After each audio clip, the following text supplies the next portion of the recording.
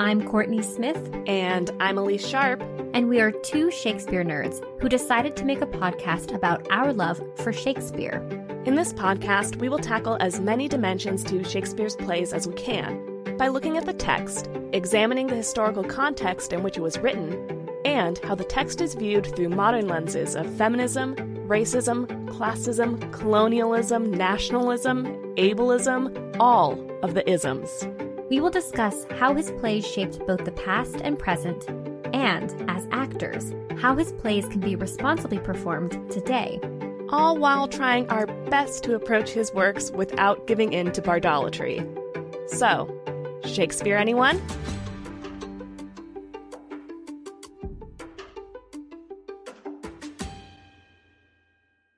Hi, listeners. It's Courtney here. If you are listening to this episode after 2023, you might be wondering, who is this Corey Lee Smith host? When we started this podcast, I went by that stage name, Corey. I've chosen to leave my stage name and, as you know, I now go by Courtney. But before you enjoy past Elise and past Courtney's episodes in our back catalog, I wanted to clarify the name switch. Now that I've set that straight, I invite you to sit back, relax, and enjoy the episode. Hello, listeners. This is Courtney. Elise and I are so thrilled to continue bringing episodes of Shakespeare Anyone to listeners like you for free. We do this out of our love for Shakespeare, theater making, scholarship, and decentering dead white men. We put a lot of hard work into research, recording, editing, and generally producing a podcast. With that said, I'm here to remind you all that we have a Patreon page if you want to support our current work and our future goals that we believe Patreon will help us achieve. We've created a variety of support levels and continue to create exclusive bonus content for our patrons on a monthly basis. Our bonus content so far includes Shakespeare Stuff We Loved This Month posts, where we share the Shakespeare-related products we are obsessing over. Not only that, but we already launched bonus episodes. One is an extension on our conversation with Dr. Simone Chess about John Lilly's Galatea and early modern trans studies. And the second is a conversation with special guest Stephanie from Protest Too Much podcast, in which we review Joel Cohen's Macbeth starring Denzel Washington and Frances McDormand. Elise and I also discuss Shakespeare-adjacent content, like movies, TV shows, books, to name a few, and share those conversations exclusively to Patreon. These are incredible conversations you can unlock as a patron. We also have plans for additional bonus episodes, including more special guests, more film reviews, and even an Ask Us Anything. Distinguished patrons even receive exclusive voting power and snail mail. If you would like to join us and support the production of this podcast, or just check out the Shakespeare-themed names we've given the support levels, head to patreon.com/ShakespeareAnyone. The link will also be in our episode descriptions. And if you like what you hear, Elise and I would greatly appreciate it if you could rate, review, and follow us on Apple Podcast and Spotify. Your review might even make it on an episode. When you're done, be sure to follow us on Instagram and Twitter, and then tell a friend. Word of mouth is our best form of advertisement.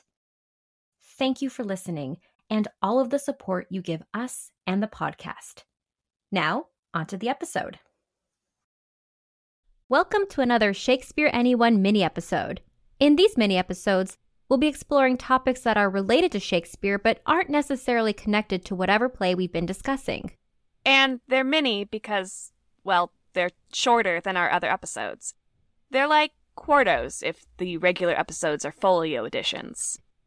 In today's episode, we'll be covering cross-dressing in early modern England. Shakespeare depicts cross-dressing in many plays, but what was the contemporary cultural context?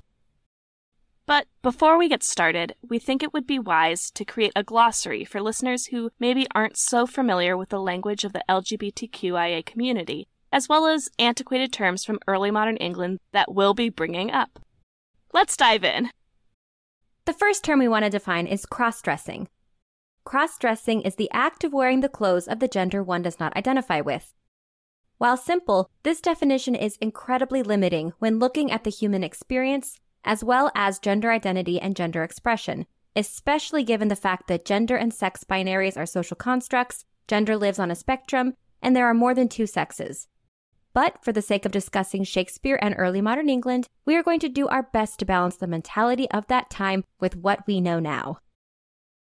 The next term we want to define is drag, or dressing in drag. Is cross-dressing drag? Yes and no. Drag is defined as the performance of masculinity and femininity. A drag queen is a person, typically identifying as male, who performs femininity.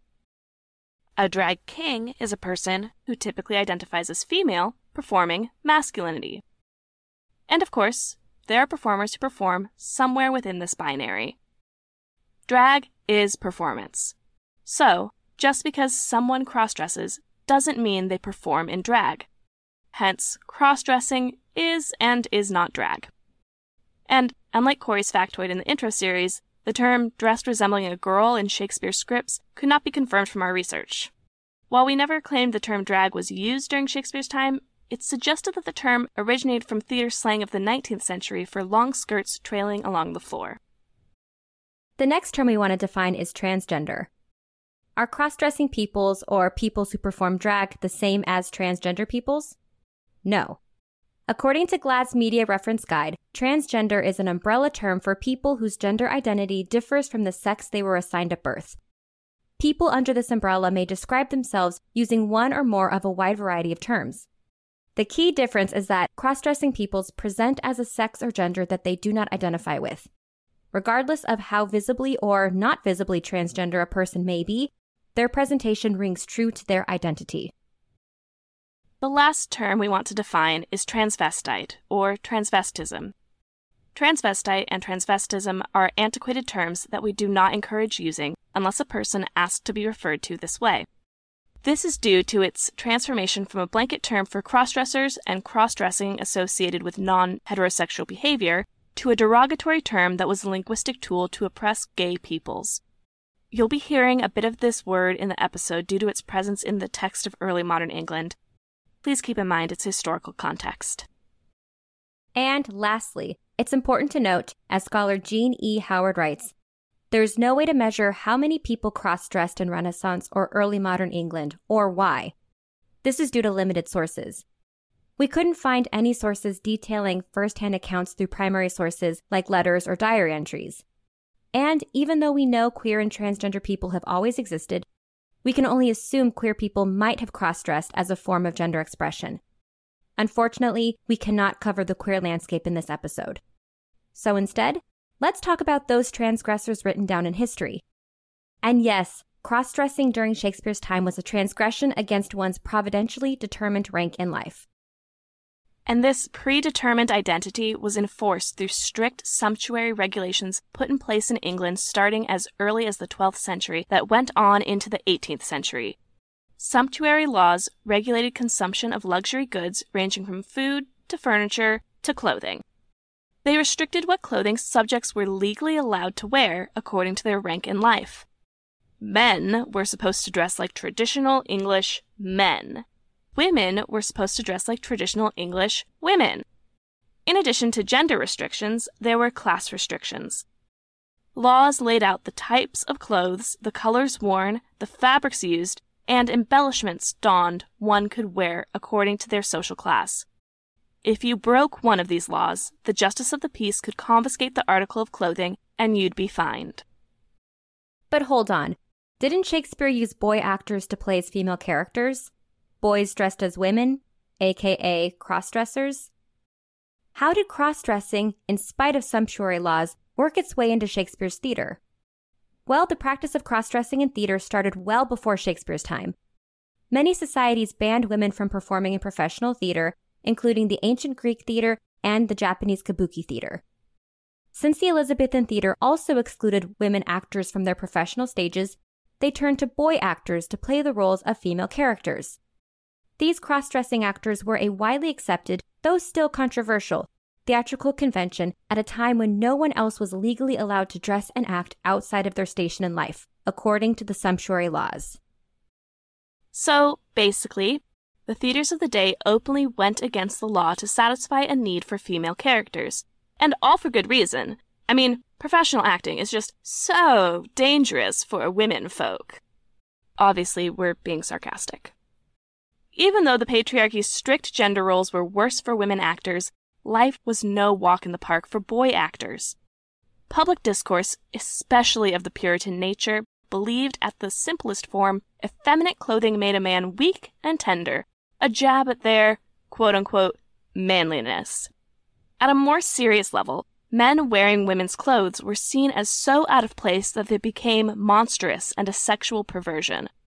A man, and especially a boy who theatricalizes as female, is said to invite playing the woman's part in sexual congress.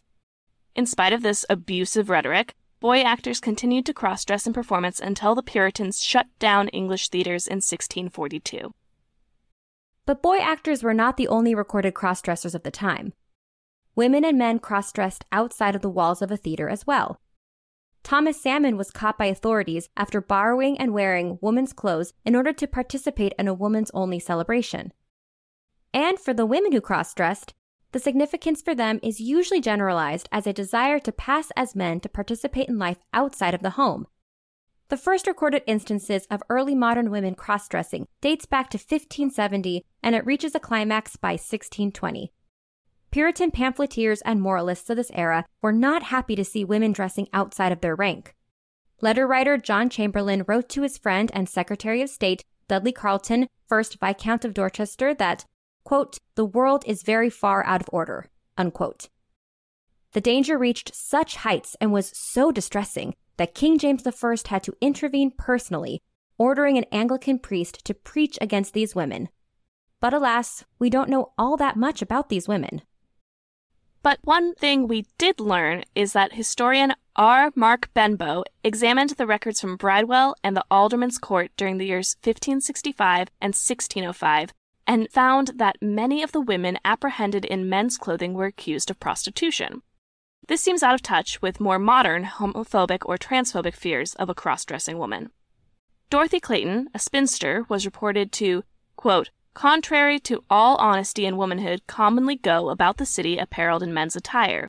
She has abused her body with sundry persons and lived an incontinent or uncontrolled life," unquote. But not all women were labeled sex workers by the court. Another woman, Joanna Goodman, was whipped and sent to Bridewell in 1569 for dressing as a male servant so she could accompany her soldier husband to war. Other records document that some women were in service or employed to London tavern keepers or tradesmen. Some wore male clothing for protection traveling the city. And yes, some might have been sex workers.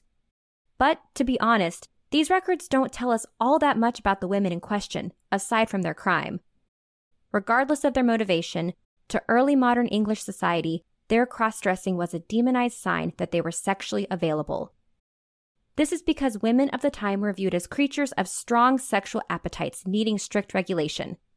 According to the time, sexual desire indicates both women's inferiority as well as the justification for her control by men.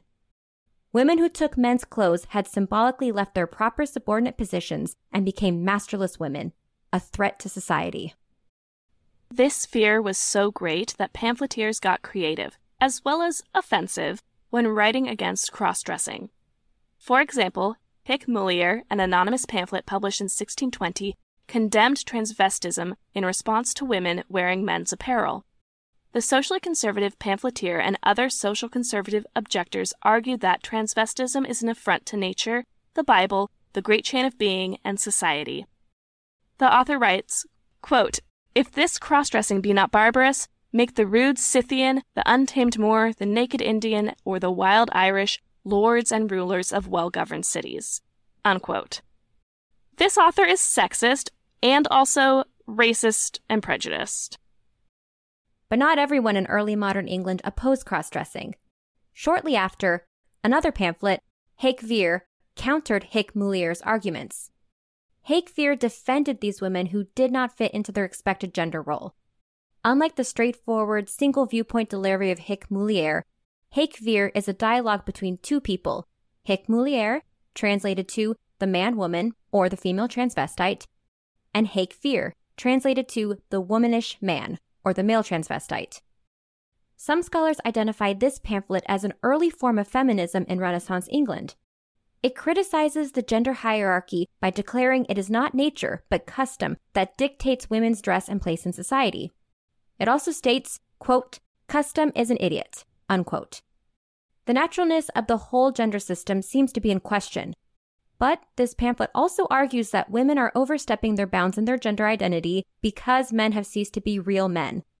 This toxic view was a real fear during Jacobean England. Apparently, men were softer during James's reign than when Elizabeth was queen. Now, let's bring it back to Shakespeare. He wrote a handful of plays that were heavily concerned with cross-dressing as a primary component to the plot. Those plays are Twelfth Night, The Merchant of Venice, and As You Like It. First, let's talk about Viola from Twelfth Night, who cross-dresses as Cesario after being shipwrecked onto the shores of Illyria. While modern scholars like to look for a political act or a transgender identity in Viola's cross-dressing, it should be noted that Viola seems to use cross-dressing as more of a haven, allowing her the freedom to survive in an alien environment and as a magical means of keeping alive her brother, whom she assumes has drowned in the wreck. It's also important to note, she is the only one of Shakespeare's cross-dressing females who questions the morality of her transgression. Any undertones from our modern eye should probably be disregarded because she navigates the entire play wanting to be rid of her male appearance and return to her quote-unquote acceptable femininity. But not all of Shakespeare's cross-dressing plays are quite so safe, for lack of a better word. Portia from The Merchant of Venice engages in much more disruptive cross-dressing than Viola. Battling with the power of her dead father's control over her, she adopts male dress in order to enter the masculine arena of the courtroom and advocate for herself. Her cross-dressing, like Viola's, is not an indication of identity. It's a vehicle for power. And Portia's role, as a woman who can successfully hold her own in a man's role, seems to dismantle the sex-gender system and argue, like Shakespeare, that man's part is based on custom, not nature. Where these two representations of accepting versus challenging the gender binary seem to converge is in the character of Rosalind from As You Like It. While Rosalind does spend the entire play longing to return to her female-presenting identity, she does expose the construct of the gender system through her masquerading as Rosalind, dressed as boy Ganymede, playing a female called Rosalind for Orlando, thus acting out the parts scripted for men and women by her culture. It's interesting to note that Shakespeare's cross-dressing plays focus on heterosexual romance, as well as the strict masculine and feminine differences of the two-gender and two-sex system, all while boy actors play female characters opposite other male actors. For whatever reason, Shakespeare's audiences must have been able to suspend their disbelief, or the plays themselves must not have bothered a majority of theatergoers. When Henry Jackson saw the King's Men perform Othello at Oxford in 1610, he wrote of Desdemona in his diary, quote, "She always acted the matter very well. In her death moved us still more greatly, when lying in bed she implored the pity of those watching with her countenance alone." Unquote. That Jackson referred to the boy actor as she, when he certainly knew better rationally, may in itself testify to the strength of the illusion. Some of Shakespeare's female characters even outright mention their deception in the text. Rosalind reminds the audience in the epilogue that she is a boy. The page in the induction to The Taming of the Shrew deliberately calls attention to the fact that boy actors are playing the, quote, grace, voice, gait, and action of all of the gentlewomen. And all the while, at the end of these plays, all the female characters return to their female identity with their appropriate heterosexual partner, reinforcing the status quo. Now, society at large likes to praise Shakespeare and his works for many reasons. But unfortunately, from what we've learned, his cross-dressing plays seem to lean towards accepting the gender systems at large, and like we said, reinforcing the status quo. And he's not the only playwright to do that. Many plays of the time, like contemporary Ben Jonson's Epicene, also lean towards this conclusion. However, there is one notable play of early modern England that straight up challenges the gender system, and that play is Thomas Middleton and Thomas Dekker's The Roaring Girl. The Roaring Girl follows Moll, a cross-dressing woman who disguises herself in male clothes in order to assert her own freedom from the traditional positions of a woman in her culture. She tells the play's young hero, quote, "I have the head now of myself, and am man enough for a woman. Marriage is but a chopping and changing, where a maiden loses one head and has a worse in the place." Unquote. In addition to not needing no man, she also calls out the social realities that create conditions for sex work, and she challenges the assumptions made by men about women. These assumptions were the ones that landed so many cross-dressing women before the alderman's court for quote-unquote lewd behavior. The play also ends with Moll delivering a prophetic speech of utopian social reform for women. All of this wrapped into a play that is thought to have premiered sometime between 1607 and 1610, near the end of Shakespeare's career. And, to wrap this all up, it's fascinating that Shakespeare's all-male theater company performed these cross-dressing plays for the very women whose enhanced freedom, one could argue, was perceived as a threat to the patriarchal order. Shakespeare's theater may be a crossroads between cultural change and contradiction, where the women viewing his plays were much more radical than his fictional women on stage. And that's cross-dressing in early modern England. Thank you for listening to this episode. I'm Courtney Smith. And I'm Elise Sharp. This is Shakespeare, anyone? Thank you so much for listening to Shakespeare, anyone. Works referenced in this episode are available in the episode description. Our theme music is Never Ending Minute by Sounds Like Sander. If you would like to support us, it would help us out if you would hit the subscribe button, like us, leave a comment, write a review, share us on social media, tell a friend about us, all the things. We'd appreciate it. You can also support the podcast at patreon.com/ShakespeareAnyone. Patreon patrons get access to exclusive bonus content throughout the year. The link is also in the episode description. For more, you can visit our website, ShakespeareAnyone.com, follow us on Instagram at ShakespeareAnyonePod, or Twitter at ShakespeareAnyone. For Twitter, that's Shakespeare, Any, and the number 1. Every other platform is spelled out like the name of the podcast. Now, because you listened all the way to the end of the credits, here's a completely random Shakespeare quote for you.